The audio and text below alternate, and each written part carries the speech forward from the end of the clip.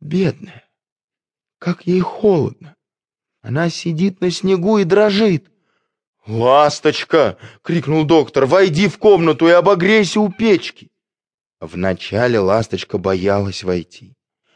Она увидела, что в комнате лежит крокодил, и думала, что он ее съест. Но обезьяна Чи-Чи сказала ей, что этот крокодил очень добрый. Тогда ласточка влетела в комнату, села на спинку стула, огляделась по сторонам и спросила: «Чарута, кисафа, мак?» На зверином языке это значит: «Скажите, пожалуйста, не здесь ли живет знаменитый доктор Айболит?» «Айболит — это я», — сказал доктор. «У меня к вам большая просьба», — сказала ласточка. «Вы должны сейчас же ехать в Африку. Я нарочно прилетела из Африки, чтобы позвать вас туда. Там, в Африке, живут обезьяны. И теперь эти обезьяны больны». «Что у них болит?» — спросил доктор. «У них болит живот», — сказала ласточка. «Они лежат на земле и плачут. Есть только один человек, который может их спасти. Это вы.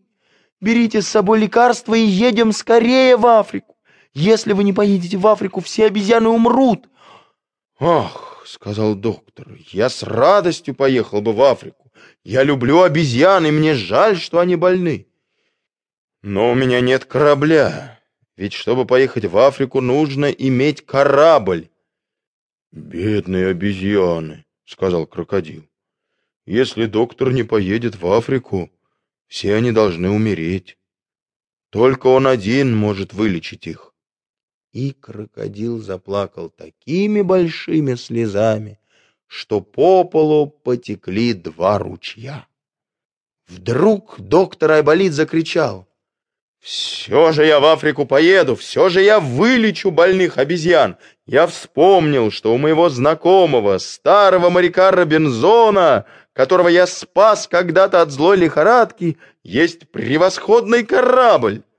Он взял шляпу и пошел к моряку Робинзону. «Здравствуй, моряк Робинзон», — сказал он. «Будь добр, дай мне твой корабль. Я хочу поехать в Африку. Там, неподалеку от пустыни Сахары, есть чудесная страна обезьян». «Хорошо», — сказал моряк Робинзон, — «я дам тебе корабль с удовольствием, ведь ты спас мне жизнь, и я рад оказать тебе любую услугу. Но смотри, привези мой корабль назад, потому что другого корабля у меня нет». «Непременно привезу», — сказал доктор. «Не беспокойся, мне бы только в Африку съездить».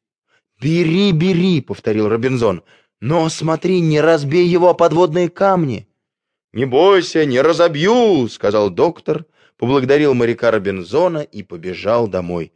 «Звери, собирайтесь!» — крикнул он. «Завтра мы едем в Африку». Звери очень обрадовались, стали прыгать по комнате, хлопать в ладоши. Больше всех радовалась обезьяна Чи-Чи. «Еду, еду в Африку, в милые края. Африка, Африка, родина моя!»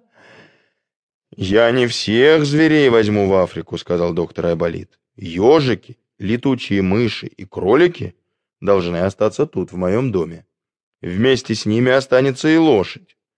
Я возьму с собой крокодила, обезьяну Чи-Чи и попугая Корудо, потому что они родом из Африки.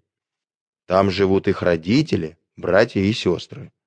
Кроме того, я возьму с собой Авву, Кику, Бумбу и свинку Хрю-Хрю». «А нас?» — закричали Таня и Ваня. «Неужели мы останемся здесь без тебя?» «Да», — сказал доктор и крепко пожал им руки. «До свидания, дорогие друзья. Вы останетесь здесь и будете ухаживать за моим огородом и садом. Мы очень скоро вернемся. И я привезу вам из Африки чудесный подарок». Таня и Ваня понурили головы, но подумали немного и сказали: «Ничего не поделаешь, мы еще маленькие. Счастливого пути, до свидания. А когда мы подрастем, мы непременно поедем с тобой путешествовать». «Еще бы», — сказал Айболит. «Вам только нужно чуть-чуть подрасти».